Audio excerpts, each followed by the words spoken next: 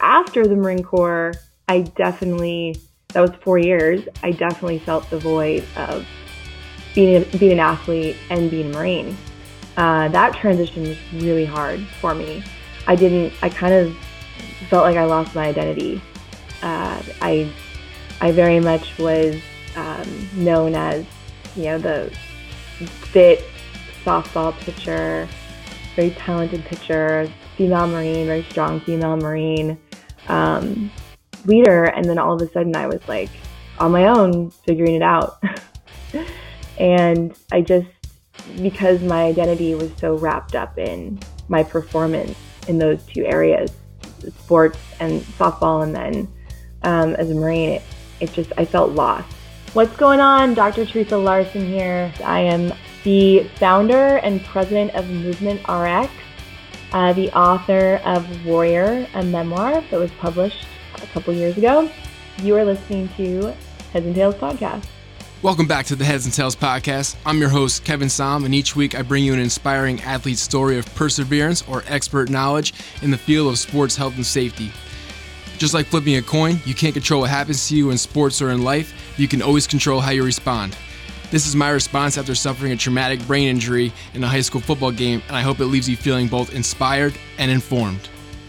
Welcome back to the Heads and Tails Podcast. Today I have the pleasure of sitting down with Dr. Teresa Larson, who is the president of Movement RX, host of the My New Normal podcast, author of the book Warrior, True Strength Isn't Always What It Looks Like, a former Marine Corps engineer officer and combat veteran, physical therapist, Mobility WOD speaker, and a former Division I All-American softball player. Today we're going to focus our conversation on transitions from both after sports and other different various careers and possibly injuries. Also the idea of toughness and what it means to be tough or a warrior, and also finding a new normal. So Dr. Larson, thank you for coming on the podcast today. I was wondering if you could start off by talking about what your transition was like after a very successful softball career. Good question, and thank you, Kevin. I'm excited to be able to connect with you and your audience.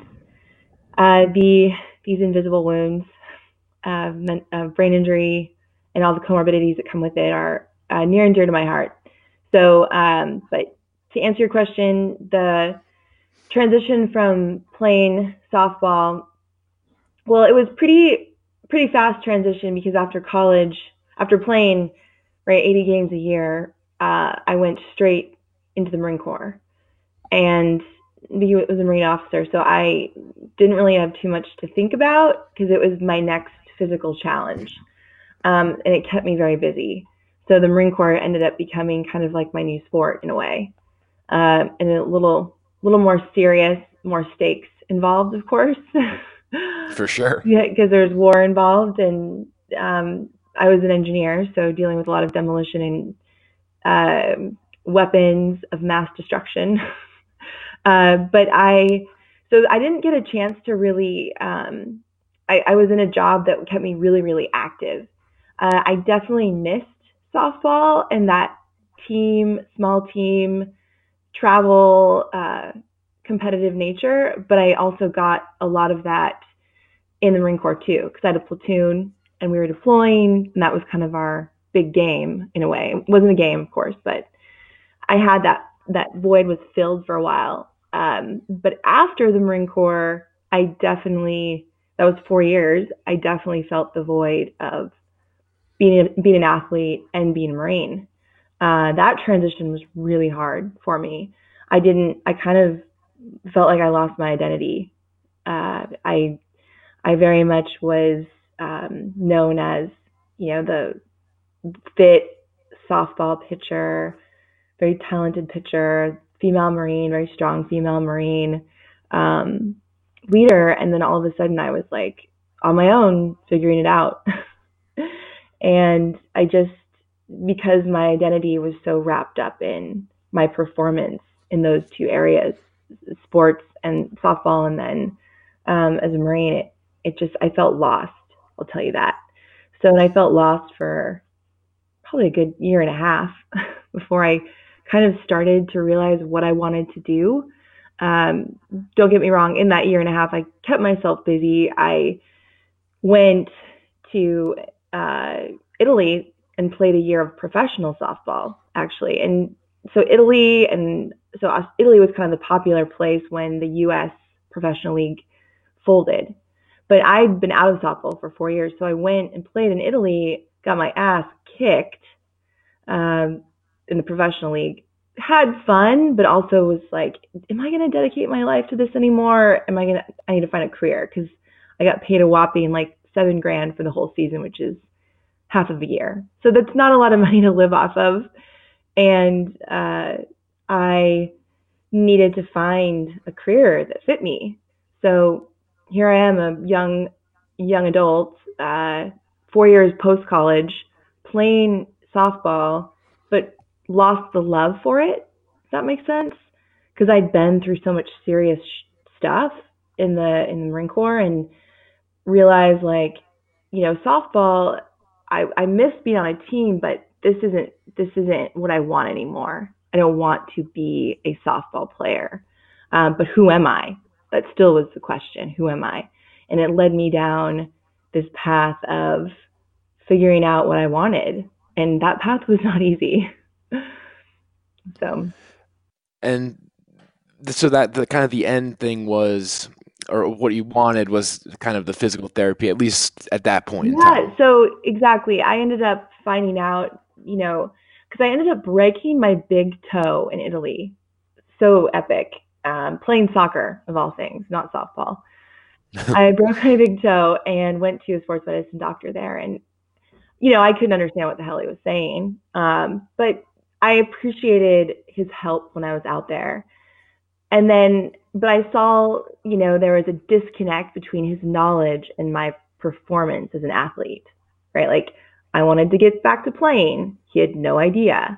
Even though he was a sports medicine doctor, it was like, there's the language. I mean, I had an interpreter, so I was understanding what he was saying, but allowed me to understand what he was saying. However, there was just still a disconnect between his knowledge and my need to perform and my want to perform and the knowledge of when I would be back to performing. And then on the strength and conditioning side of things over there, the strength and conditioning coaches, it was like, wow, we're back in the Stone Age here, training, and disconnect there too on what was good for an athlete, a power athlete like us. How should we be training? It was all like slow strength speed type stuff. And I was like, that doesn't make sense.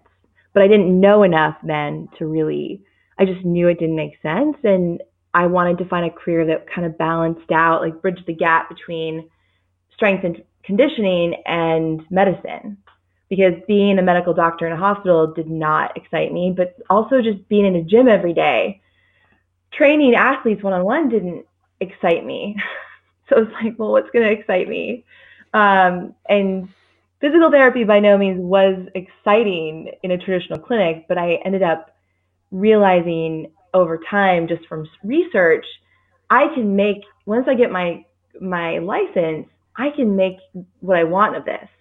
I can create my own business. I can do training one-on-one, and I can also speak to people, and I can work with teams. Like, there's so much that I can do with it. So I ended up landing on, okay, I got to do freaking something. Physical therapy seems to be the best fit. And so I went for it. It was like 3 years of doing prerequisites, applying to PT schools, yada, yada.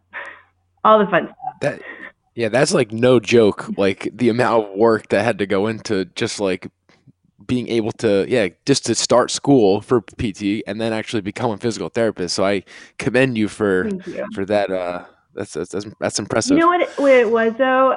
Because I didn't know what I wanted to do. I mean, I didn't know like I was an engineer in the Marine Corps, and I didn't want to be an engineer in the civilian world. And so I knew the path was long. I started at the age of 28, going and doing my prereqs because I already had my bachelor's in political science.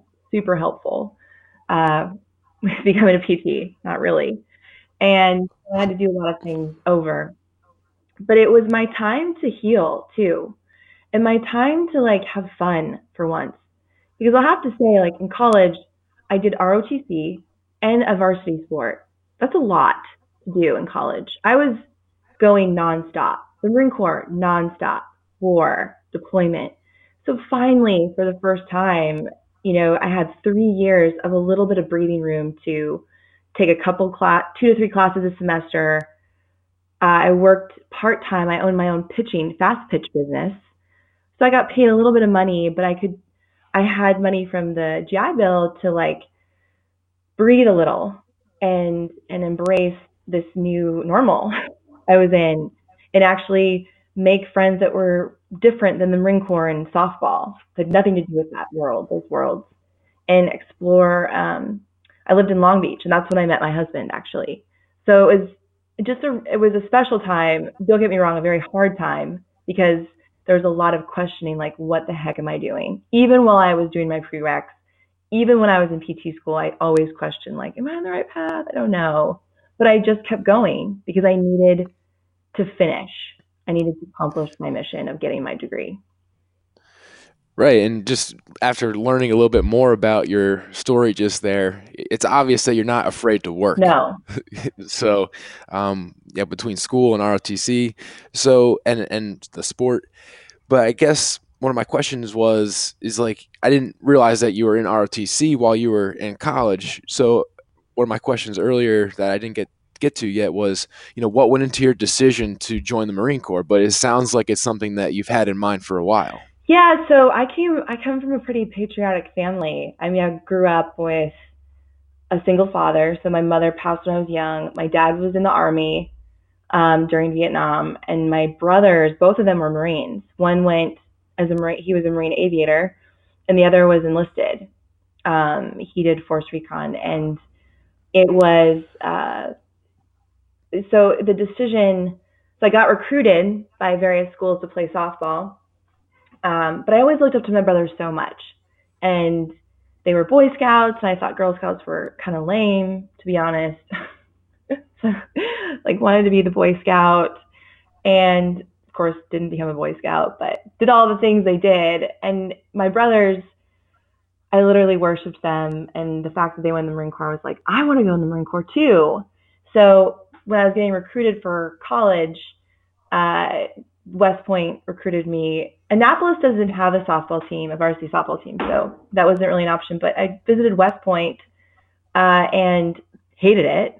So I was like, I'm not doing an academy. There's no way. So it was like a really big jump from sheltered home Seattle to military academy. There needed to be some kind of transition for me. But I ended up deciding to go to Villanova because they had a great ROTC program.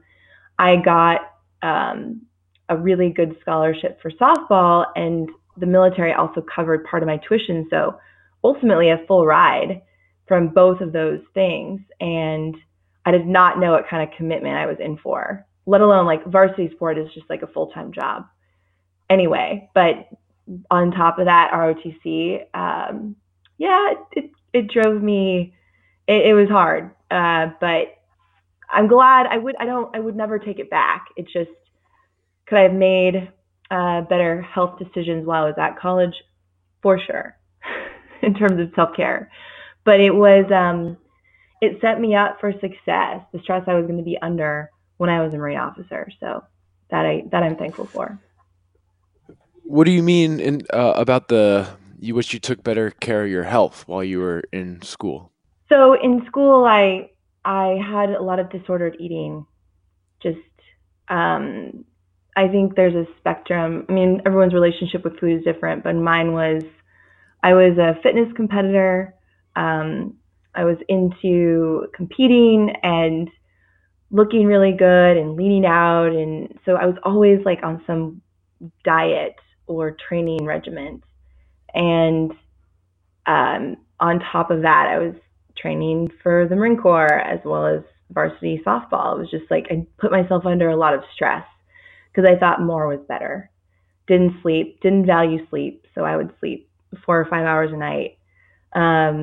Still managed to party some, but not a ton because I had a lot of responsibilities. So just the knowledge of what sleep can do for your brain, right? What what kind of less is more when it comes to training, like moving well. I had no idea about those things, and nor was I taught them by coaches or my strength and conditioning coaches. And that's, part of the education. There's still a lot of education that needs to be had out there in the fitness industry and training athletes, but I didn't know any better. Yeah, that's only now starting to become a thing, I feel like. Yeah, and I also, as a young athlete, I didn't really know how to cope with the stresses that I was under. So academically, Villanova is a competitive school, and academics didn't come easy to me. So I had a hard time in school, like staying awake for one, but just managing the load with the other two things. So the way I coped was through controlling my food and exercise. So that ended up over time actually becoming a disorder for me. And how did you ultimately overcome that disorder? So yeah, that goes into a deep story here. I'll spare a lot of details, but ultimately what happened was, well, and I'm sure everyone listening can relate to, looking back maybe on their college or high school years or playing sports and like, wow, the amount of sleep you got and the training you did, you functioned at like 60 or 70% of what you probably could have. You can always look back and change things, but that's not really necessary. What's necessary is learning from your experience and being present and making those changes right now in your life. So for me, the disordered eating turned into bulimia for me, and turned into bulimia the first year I was a platoon commander in the Marine Corps. So that disordered eating, that's how I coped with the stressors in my life. The food was my drug of choice, right? It could have been, some people it's alcohol, some people it's actual drugs, some people it's other things, but for me it was food. And so I would limit and restrict food, etc. And it became a problem for me more after hours of work.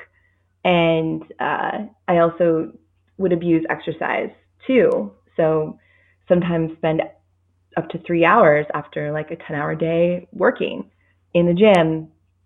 It's completely unnecessary. I was training, for deployment, but 3 hours is not necessary, especially if you're efficient. And let alone I was nutrient deprived. So yeah, my poor habits of self-care and my way of coping with the stressors in my life and the responsibilities I had turned into these bigger demons.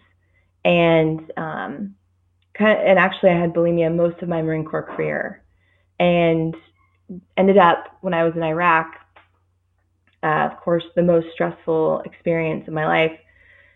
Looking on the outside, look fine, look the part, act the part, but on the inside was really struggling with coping with what I was seeing and doing. Yet I was doing stuff that was super motivating, and what I was in combat before women were even allowed in combat. So it was really awesome, intense stuff that I signed up for, but yet I had this demon inside of me that just like I didn't have control over anymore, and ended up volunteering. So after a night mission, 3 months in, I asked for help. I realized I can't do this alone anymore. I can't keep this a secret. I knew that if I did speak up about having this disorder, I would be not necessarily sent home, but my career would soon there end. Addiction is addiction. So the Marine Corps, the military knows what to do with alcoholism, but they don't know what to do with other things. They're getting better now. I was in 10 years ago, but at the time I was deployed in a war zone. And so what happened was I asked for help. They wanted to send me to another base, but I was a platoon commander, so I didn't sign up to go do desk work, right, at another base away from my men and women that I work with. If I need help, I should go see a specialist. So I had to really stick up for myself to see, quote unquote, an eating disorder specialist, even though I didn't want to admit I had an eating disorder. But I knew that binging and purging, which might be a trigger for some people. So binging and purging 4 to 5 times a day in 120-degree weather is not healthy. And if I feel messed up and I can't focus, then I'm going to mess someone else up potentially or hurt someone. Because I don't sit behind a desk. I'm out blowing stuff up, finding landmines, working with female insurgents, like not working with them, but working with the Delta Force and the SEALs and bringing these women that were insurgents back to their villages. We never kept women in captivity. It was mostly men. Anyway, I ended up asking for help and having to really stick up for myself to go home and get help. But I knew, sadly, that my career would be over. And so that's when the whole, now I got to figure out my life and who I am started. Because this demon was a great example of something that manifested from just going really hard and not taking the time to cope and do the self-care that was needed, or just identify, like, be on the path of like self-reflection and getting to know myself along the way. I just charged hard forward without thinking and just go without really taking the time to get to know myself and what I wanted. And this whole process of asking for help did not make my path thereafter easy, but it did shed light on, okay, the military life, it's going to be over, and I need to find a new normal for me. And that new normal has to be a healthier normal than what I'm in now, because now I live in like a black hole personally. And professionally, people didn't know what was wrong with me. Like, they were like, you look fine, you look healthy, you seem healthy. But that's not what was going on inside. So that path led me to where I am now, 10 years later. Yeah, and like you said, like you looked fine on the outside. A lot of the people listening to this might be dealing with concussions or brain injuries, Yeah. and a lot of the time it's the same kind of feeling for them as well. Yeah. I was most impressed with that part of the story in your ability to stick up for yourself, mostly because when we were growing up, kind of self-reflection and self-care were frowned upon things. It's always like sacrifice your body for the team, do all this stuff. So especially in the environment that you were in, to me, sticking up for yourself and seeking out the help that you needed is, like, in my opinion, the definition of what toughness is. Yes. And it is the definition of, for me, like the ownership of health. That's what a warrior is someone who owns their health and sticks up for themselves. And even against themselves, right? Because we can be self-bullies. Like, we can bully ourselves and rationalize our life away, really. And it's, you need to stand up to that. Like, I think that our minds are monkey minds. We need to train them. And we, as we roll this thing out, like, my whole self-healing practice comes with physical action, like taking physical action. Can you dive a little deeper into that? That's an interesting point you made in terms of, like, you can be your own bully. Yeah. So, I mean, if you think about, sometimes we're our own worst critics. One of the things that I do whenever I speak in front of a group is we do an exercise where it involves some kind of movement, and we're complimenting someone else in front of us, someone we don't even know. Maybe it's someone we know. And then the task is to compliment yourself in front of that person. And it's really hard for people to compliment themselves. You just hear, like, the room kind of not go silent, but people are talking slower and they're kind of laughing more and not, like, being a lot more shy about it. So point being is, it's just harder for people to be nice to themselves versus others. And if you really take a look and do some self-reflection on how you talk to yourself, is it kind? Like, if you go through a hard situation and you're like, I'm an idiot, or, you tell yourself a number of things. Maybe you don't even know you're telling yourself that. I would just challenge people to start taking inventory of how they are talking to themselves, because I am the first to admit I'm my own worst critic. And so I'm constantly keeping myself in check. And that's part of the pattern interrupt for me is I pay attention and I journal those episodes where I want to react poorly against myself. Like, you should have done this, you should have done that, based on a memory or a situation, and reframe it in my journal, written, physically written, versus just in my head, and say, well, what was the growth in that? We all make mistakes. We all do. None of us are going to do things perfectly. But what's the growth in that response I had? What can I learn from it, versus saying, belittling yourself and telling yourself you're worthless or an idiot? Does that make sense? No, it makes a ton of sense, and I relate to that as well because, like yourself, I'm my own worst critic in many ways. Also, like my self talk is terrible, and Yeah, so it's to go to that next level of self reflection and knowing yourself, start to journal. Like, literally grab a journal, notebook, and identify the situation that perhaps you were your own worst critic today, and write down that situation, and write down what you would normally say, and then how you could look at the growth in that situation, and then say that out loud to yourself. Like, this situation with, it could be a business partner, it could be a friend. Like, man, I should have told my friend that I did not agree with, or that made me feel uncomfortable, or why didn't I say that? I'm such an idiot, or I'm so passive. Well, you can tell yourself that's maybe not the right time.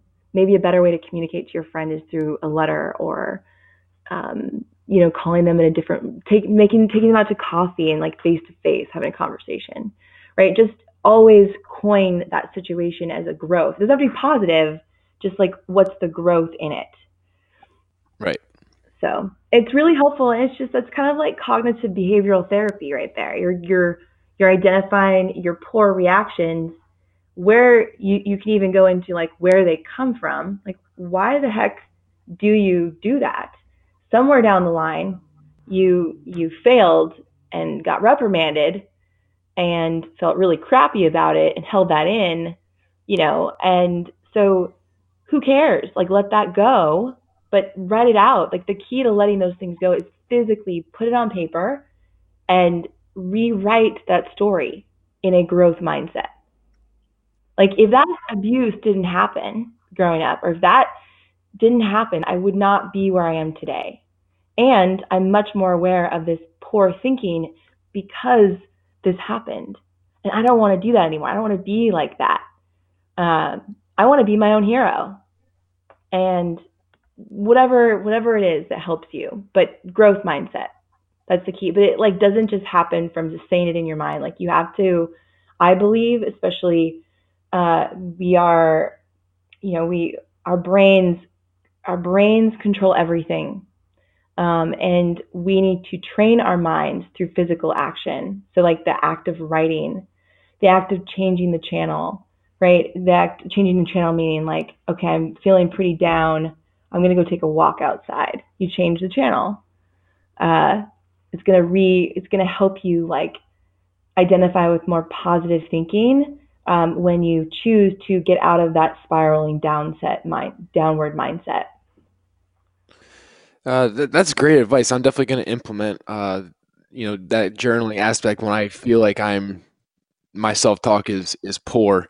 And it's also interesting when you said that you should want to like feel like your own hero. And when I think back, it's like I feel like there were times in my life where like I did feel like that, not in like a cocky way, but just like you're proud of yourself and like you thought you're doing like on the right path. And I feel like I've gotten away from that recently. That I don't think of myself in the same light anymore. But I Yeah. remember how it felt. Well, that's a good, I mean, I think the key is that you remember how it felt, and you can get back there. And you can get back there with just a Right. shift in the way you think. So there are days when I definitely don't feel like that. But I remember also how it felt to feel that way. And it's all it is a mindset shift.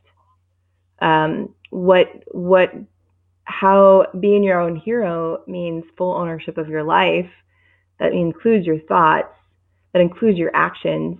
So where can you show more kindness to just your significant other or your loved ones or yourself today? That can start with just the personal messages you tell yourself. Then that can start with like doing something physical, like flowers, making something, whatever it is. Yeah, it doesn't have to be much. It's just like doing things that you would be proud of, making decisions that you would be proud of, like standing up to your fears.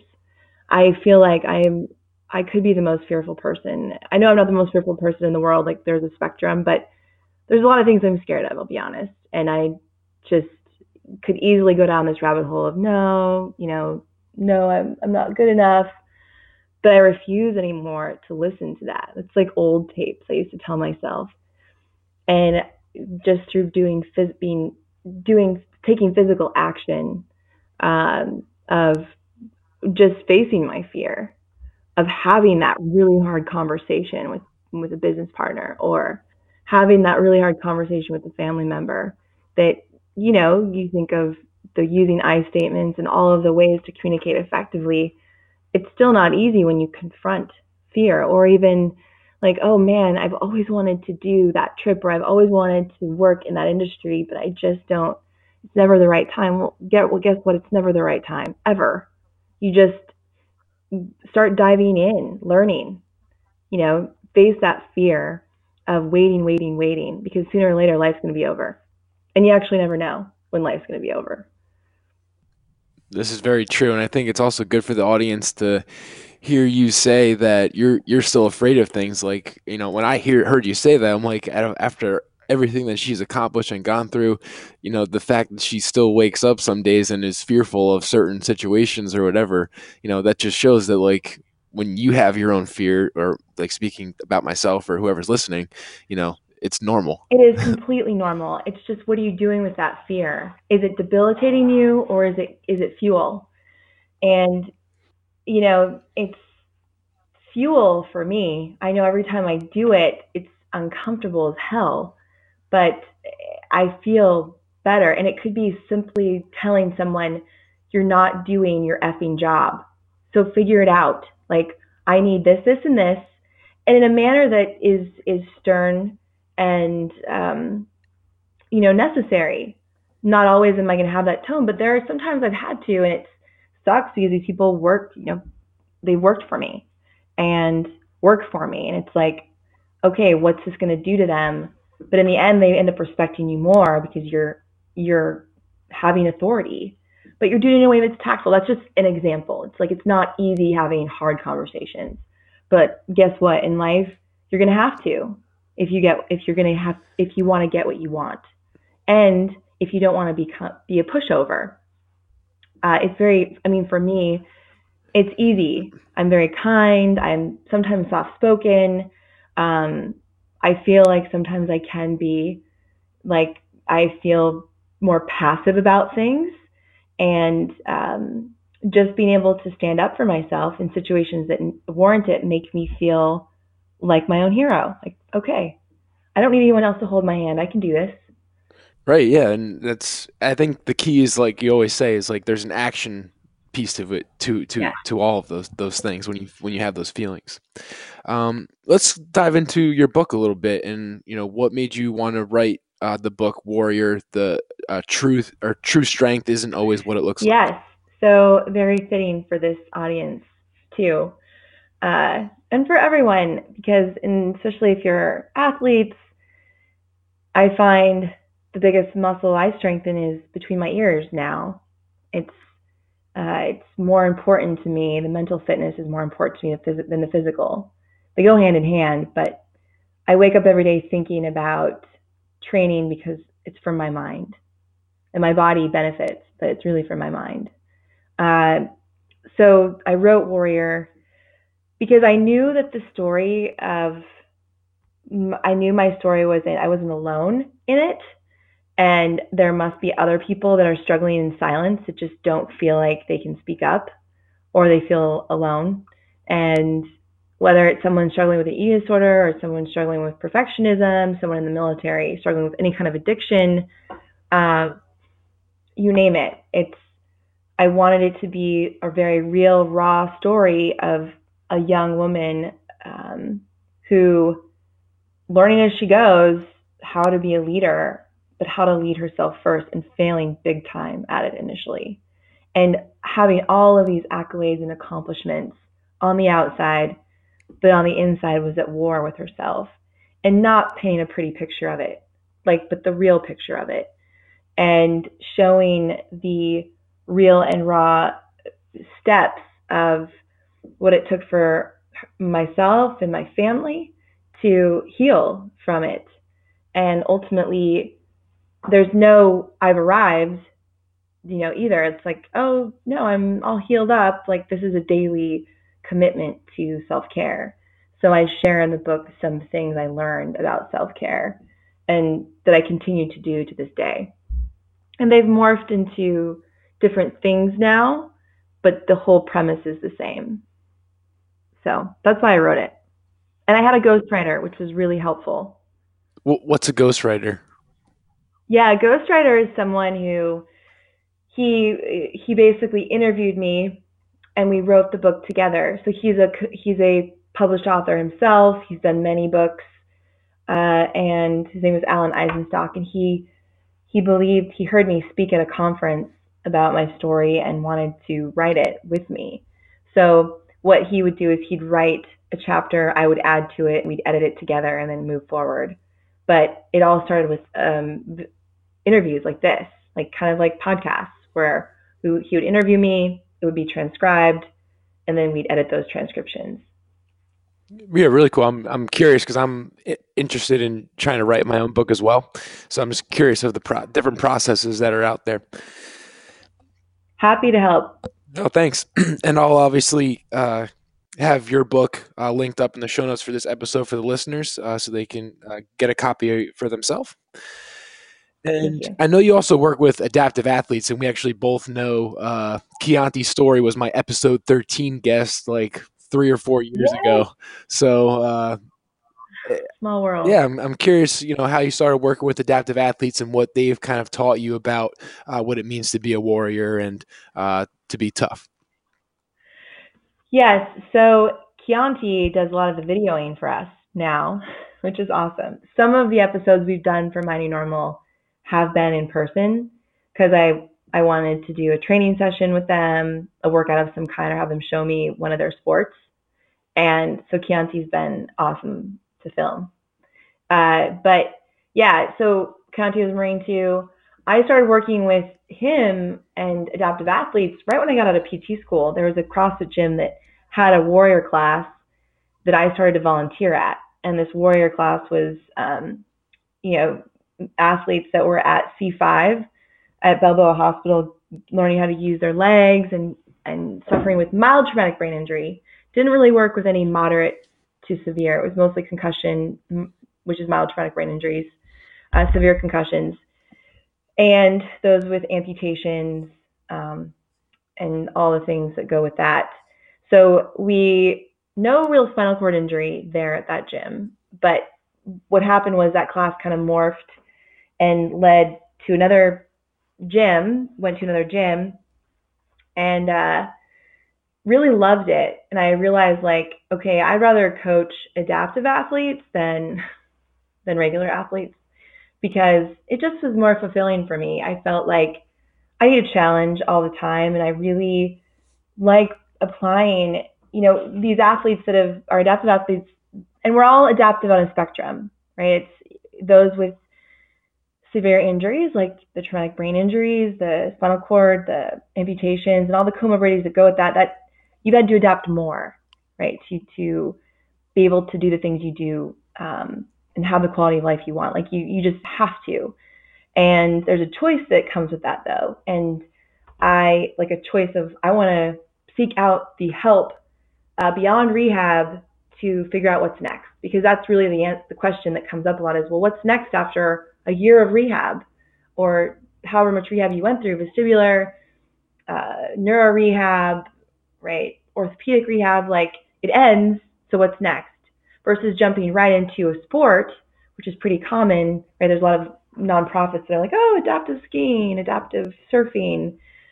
But what about like getting strong for life and for your sport?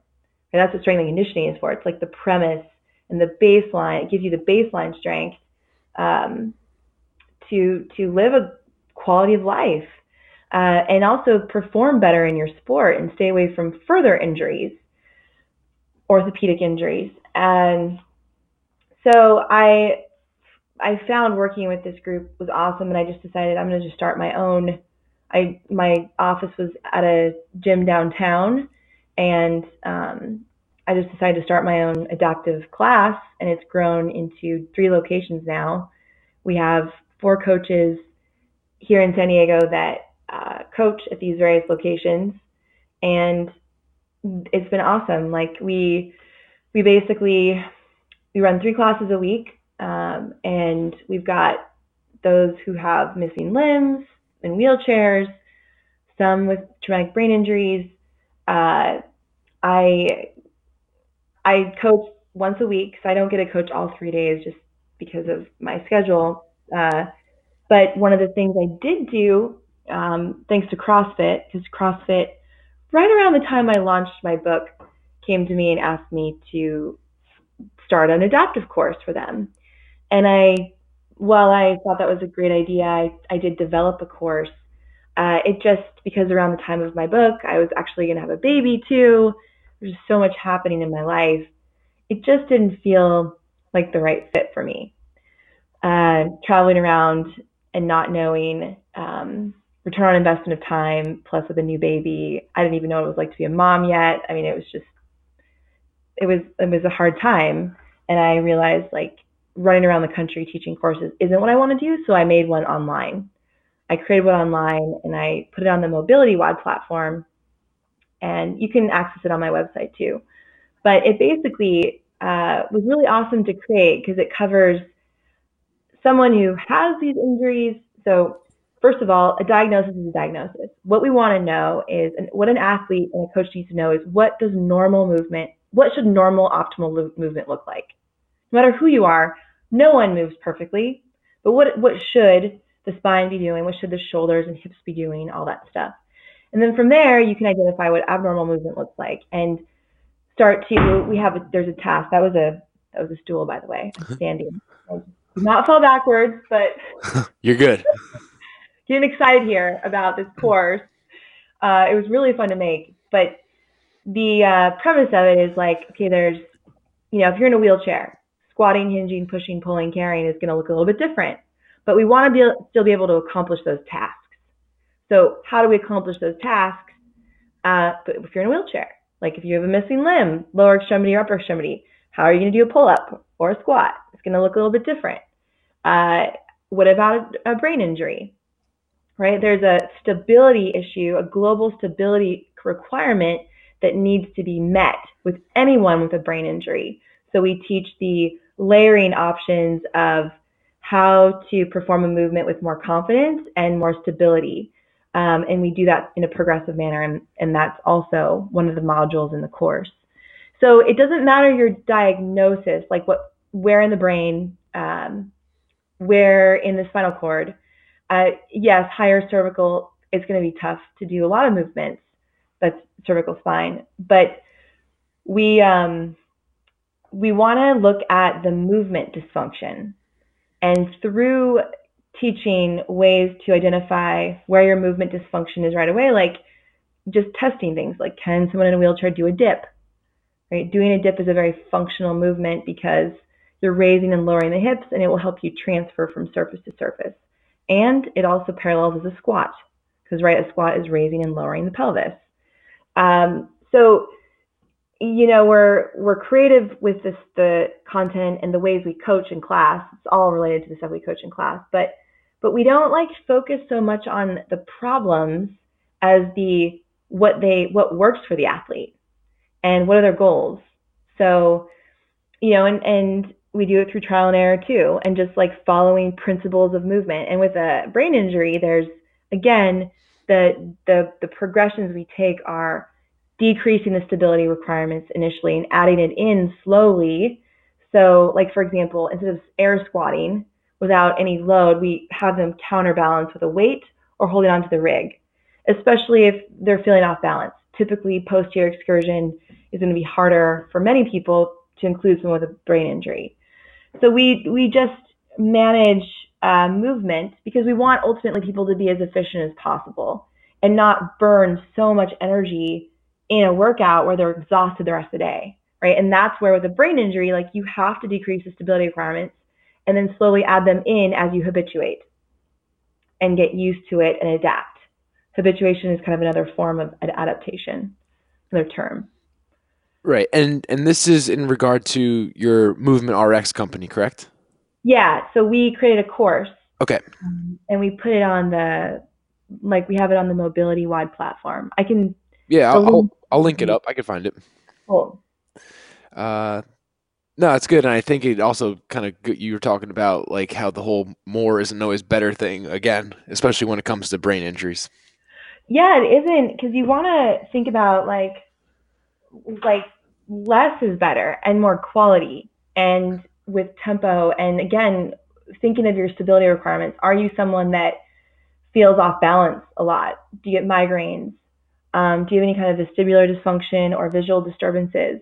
You'll probably know from the rehab you've done or just from daily life feeling like, oh, I always veer to one side, or I always feel like I don't have confidence with this movement. It's probably because you feel a little off balance and you don't have the equilibrium. So the key is to trick the nervous system into feeling confident by adding this external load somewhere Okay. or support. It could be a band, it could be a weight, it could be a rig. And oh, by the way, like it doesn't have to be in a standing position, right? You can do things laying prone, face up, or face down, or on your side, and get a similar stimulus to said movement, such as, let's say, a squat. Squat maybe just isn't happening, right? So maybe you do a hip lift, like glute bridges or sideline hip lifts, or you do a squat and prone, like in a like a crawl position. Like there's so many ways to stimulate the nervous system in ways that accomplish the task. But ultimately, it's preparing you for that upright squat movement, which is a very functional movement for life. Like you're going to have to squat to the toilet. You're going to have to squat to a chair. So ultimately, we want to train you in a way that doesn't freaking exhaust your nervous system, but gets you prepared for life over time. Yeah, thanks for the explanation. I guess I'm always curious about this like nervous system, taxing the nervous system. Like Mm-hmm. it's almost like it has its own energy system and it's hard to kind of gauge its fuel source or like when your fuel's running low. Well, so what you want to just think about, the nervous system, central nervous system is brain and spinal cord. Okay. And that is the control center for everything, for everything. So obviously brain injury, it's, wherever it is injured and wherever you're injured in the brain, like could affect a number of different things. Everyone's going to be different. Every brain injury is going to be different. Like every spinal cord injury, which is central nervous system, right? Peripheral nervous system is like the nerves that come out of your neck and feed into the arms. Like that's peripheral, or the nerves that come out of your pelvis called the sacral lumbosacral plexus that go into your legs. Like the sciatic nerve is the peripheral nerve. Spinal cord and brain, they affect the way you experience your environment, your proprioception, the communication between body and brain. And so, doing things that tax the spine. If you think of a movement that really taxes the spine, like a deadlift, right? We all can imagine a deadlift, like picking up a really heavy weight from the ground up to your hips. Like that's going to be taxing on your spine. It's going to force every muscle in your spine to work really hard. So it's going to tax it. And so you might feel extra tired after that movement. Does that make sense? Yeah. Or like someone who is really weak on their right side because above the medulla oblongata, they had a brain injury on their left side of their brain. Okay, so they Now, doing a squat, it's going to tax that right side faster than the left. So now they have to think about, okay, now that they're tired and feeling weaker and fatigued from the workout, which is okay, they have to know that they need adequate recovery time before they train again that hard. So that's the nervous system. It's like you just really taxed that weaker side. The left side feels fine, but the right side is definitely more sore and more fatigued. So you want to give it its adequate recovery time. It's just like anybody else who no brain injury, just did a hard workout, squats, deadlifts, whatever, pressing, pulling, and they're really fatigued. Well, that's nervous system fatigue. Like you need to give yourself a rest until you feel like the rest includes good sleep, right? Are you sleeping 7 to 8 hours? Are you eating well? Are you getting enough nutrients? What are your relationships like? That'll all determine your recovery. Maybe the next day you can go and train again because you feel rested and you don't feel that fatigue anymore. But maybe if you're not used to getting good sleep or good eating and you're really weak on the right side because you have a brain injury, or you feel off balance all the time and you're just like that workout that everyone was doing with barbells on your back just completely exhausted you. Well, if you're really exhausted the next day the same way, like reconsider training that hard that day. Give yourself a little bit more rest. Do active recovery like going outside and walking. But that like people have to be and honestly, my adaptive athletes are the ones that are more in tune with their body than the average person. Like because they've had these injuries, and so like you feel like, wow, I'm super fatigued right now. I need to give myself adequate recovery time before I train again. Those are things that most people don't listen to, and it's just like, oh no, I got to go work out again tomorrow. I got to work out again tomorrow. Well, you're not going to be that effective if you do that. If you don't give yourself adequate recovery time. Does that make sense? It makes 100% sense. And now that I think about it, I got big into CrossFit when I was done with playing football. It was kind of like my new physical outlet. But when I think back, and I ended up like hurting my knee from like just overdoing it from exactly what you said. I would work out every single day, and not really pay attention to how I felt. And only now after my knee surgery that I've now kind of toned it back on the types of workouts, the loads, the intensity, the volume. Now I can actually feel like, all right, I feel good this day versus when I don't feel good another day and I need to like take a break. But it's taken me a long time to get that feel for it. But yeah, it's just being in tune with your body and knowing, like giving yourself the adequate recovery time it needs. So like me coming off having a baby, I used to be able to do 10 pull-ups in a row, could not do one. Like it was just freaking lost the connection of lower half to upper half just from, having a child. So was able to eventually I got back on the pull-up bar, but it took me a couple days of recovery in between. Like I could do pull-ups one day and then the next day I'd jump on the bar and I couldn't pull myself up. I wasn't recovered enough, right? My muscles were really fatigued. It wasn't used to being under that kind of stress for months because by the end, like the last trimester, there's no way I was lifting my body over the bar. It was just too much. So I had to give myself a lot more time in between training to build back up to that 10 reps that I was at before. And you know what? It took me a lot longer than it normally did, but that's my new normal, right? I like being able to do 10 strict pull-ups. But it was a long process of getting there versus before child. It was like, oh, if I couldn't get 10, it would just take me a month of training and I'd get it back. But that's just the space I'm in, and that's okay. Yeah, that's awesome. And while we're kind of on the topic of my new normal, I'd like to talk about your podcast. And I heard you early on in the interview mention when you lost softball and the Marines in your life, you missed that opportunity, I guess, to like kind of prove yourself through performance. I don't know if I inferred that incorrectly or not, but that's a good interpretation of it. Yeah, and then later on in the interview, you mentioned that the mental mental strength is more important to you now or holds a higher priority. Yes. So I was wondering if you could tell us about your My New Normal podcast and how you kind of help athletes cope mentally and emotionally. Yes. So the My New Normal was built off of, I wanted to serve the adaptive population more than just offering the classes and the course. And because I just felt like their stories are so compelling and the rest of America, because I bring movement programs into corporate America. Like for Movement RX, I work with companies and I bring in our desk programs. I make desk jockeys out of corporate America. Woo! But it actually is really fun. But a lot of America is disabled, and disabled by means that disability meaning can't and won't do something. Adaptive is someone who is willing to do what it takes to live an optimal life, despite what's going on with them or their deck of cards they've been dealt.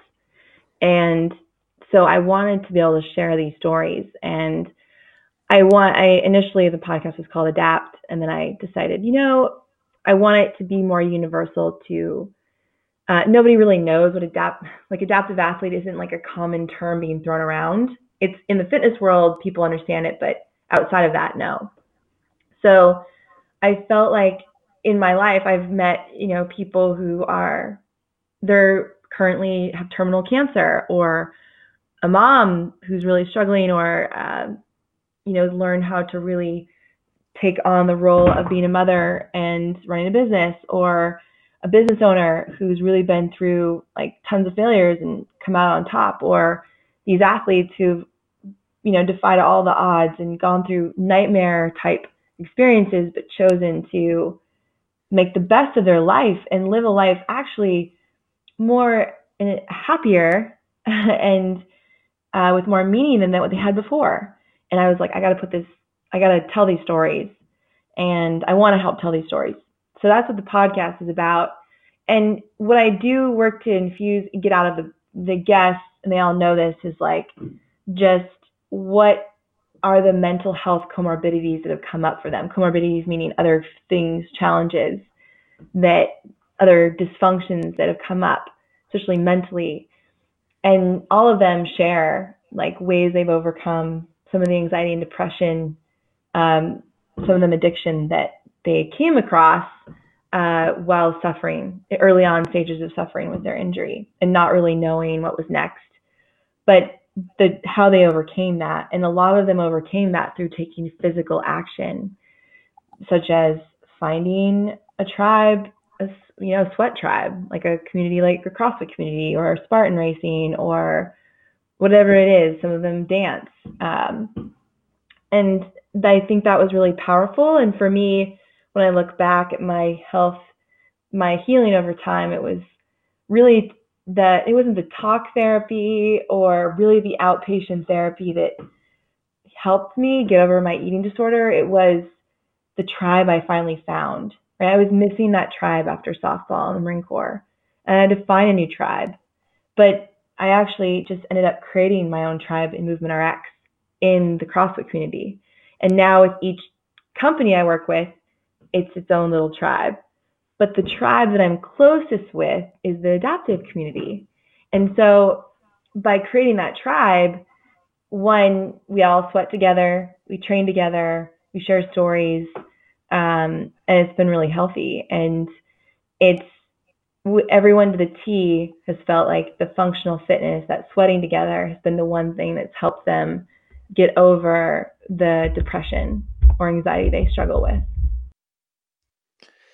No, that's awesome, and I'm definitely going to link up your podcast in the show notes for this one too, because it's a great resource for my listeners as well. And when I think back on CrossFit, like, yeah, I did get hurt, but it was also because of like my mentality that I had going into it.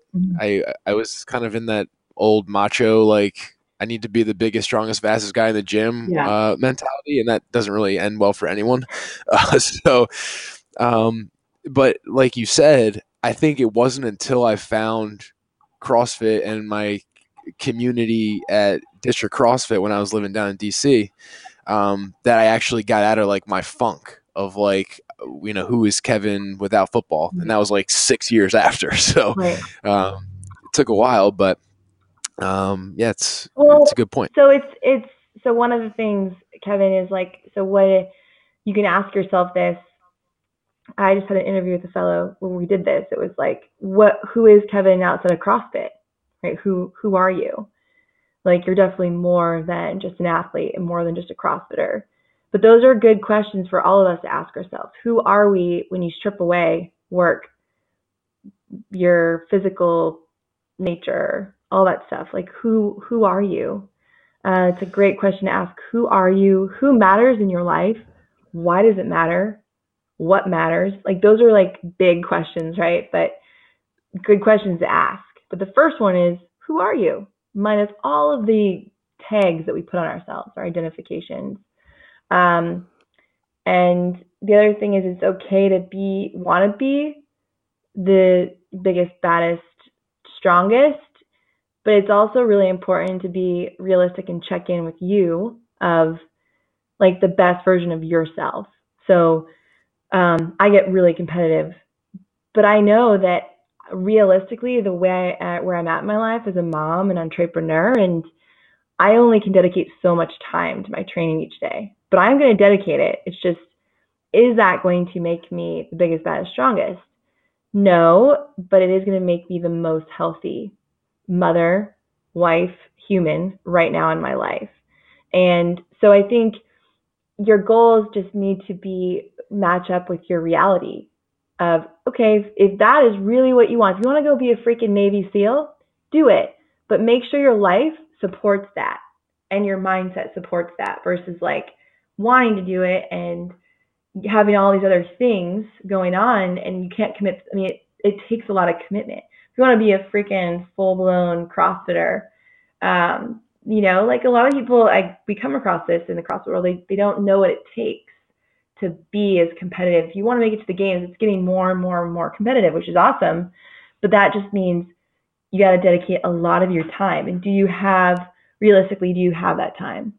And the more realistic you can get with what you want, the better. And that doesn't mean shooting small. That means shooting big. I just so happen to be in my life way more competitive in business than I am in sports at the moment. Right. Yeah, it's funny how things shift like that. And I think what you just talked about answered my last question, because I heard you say that 4% of injuries are from trauma and 96% of injuries are preventable. And I was going to ask you, what can athletes do to maximize their career longevity? But I think you kind of just answered it, unless you have something to add. Yeah, no, I think that was pretty much it. It is true, like 96% of the injuries out there that we see musculoskeletally, like the common low back pain, knee pain, shoulder pain, are preventable. Like you learning how to move well, right? Learning how to recover well. Like there's so much you can do on your own. There's so much power. I think there's so much power in that. Even if you have a brain injury right now, it's a permanent thing that you have, but you can still learn to habituate effectively and compensate in ways that are healthy for you. And so you don't further create other orthopedic injuries, because with these neurologic injuries can come orthopedic injuries that can be preventable, right? Being smart. The 4%, like the skiing accidents, the accident, like all the accidents that you just don't see coming, that's the injuries that usually create this adaptive population. And the key is to be as connected to your body and mind as possible and be a master of your condition. So being a master of your condition means that you know everything there is to know about your condition. Like you don't just wait for someone to tell you, like you research it and you find different ways, different resources of research, not just one resource. And you ask the questions and you look at the best ways. And I've noticed, I've talked about some best ways to recover and train. We need movement for life. So you're going to have to learn to move and you're going to have to be strong, but you also need to really know your body and be in tune with your mind to know when to say no and stop and recover. And that's a process. This isn't like a quick fix here. But if you become a master of your condition and you learn everything there is to know and know the mind will F you up anyway. It's going to tell you no. It's going to be negative. It's going to tell you to be weaker. I'm just saying that out loud. Like, that's not to offend anyone. I'm also talking, my mind does the same thing. Our minds are negative.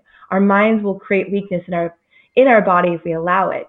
So the key is to listen to the physiological symptoms of fatigue, and be able to counter that with appropriate recovery and efficient training, and being able to go past the comfort zone of, no, I'm just not good enough, or I'm not strong enough yet, or this isn't for me.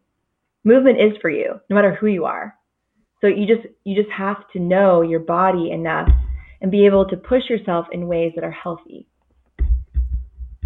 I love that. That's great. Everything that you said today is, we're speaking the same language, and Nice. it's awesome when you like meet someone who just like feel like you get it. You're like, oh, thank God I'm not the only one who thinks Yep. this stuff. So where can listeners connect with you online? So they can check out, the Mighty Normal podcast is on most podcast platforms. If you want to check out my course, go to drteresalarson.com and you can find it there. It's adaptive functional training. And then if you want to learn more about my company here in San Diego, it's movement-rx.com. Great, and I'll link all that up in the show notes. And Dr. Larson, thank you so much for taking the time to share your story on the podcast, and to write your book, and to do all the work that you do to keep athletes safe and to help them find a new normal, because I know that's not an easy thing for anyone. So I commend you with all the work that you've done, and for being vulnerable and making us all feel like we're just like everyone else too. This was awesome. I really enjoyed this conversation. Yeah, no problem, Kevin. Thank you for having me on.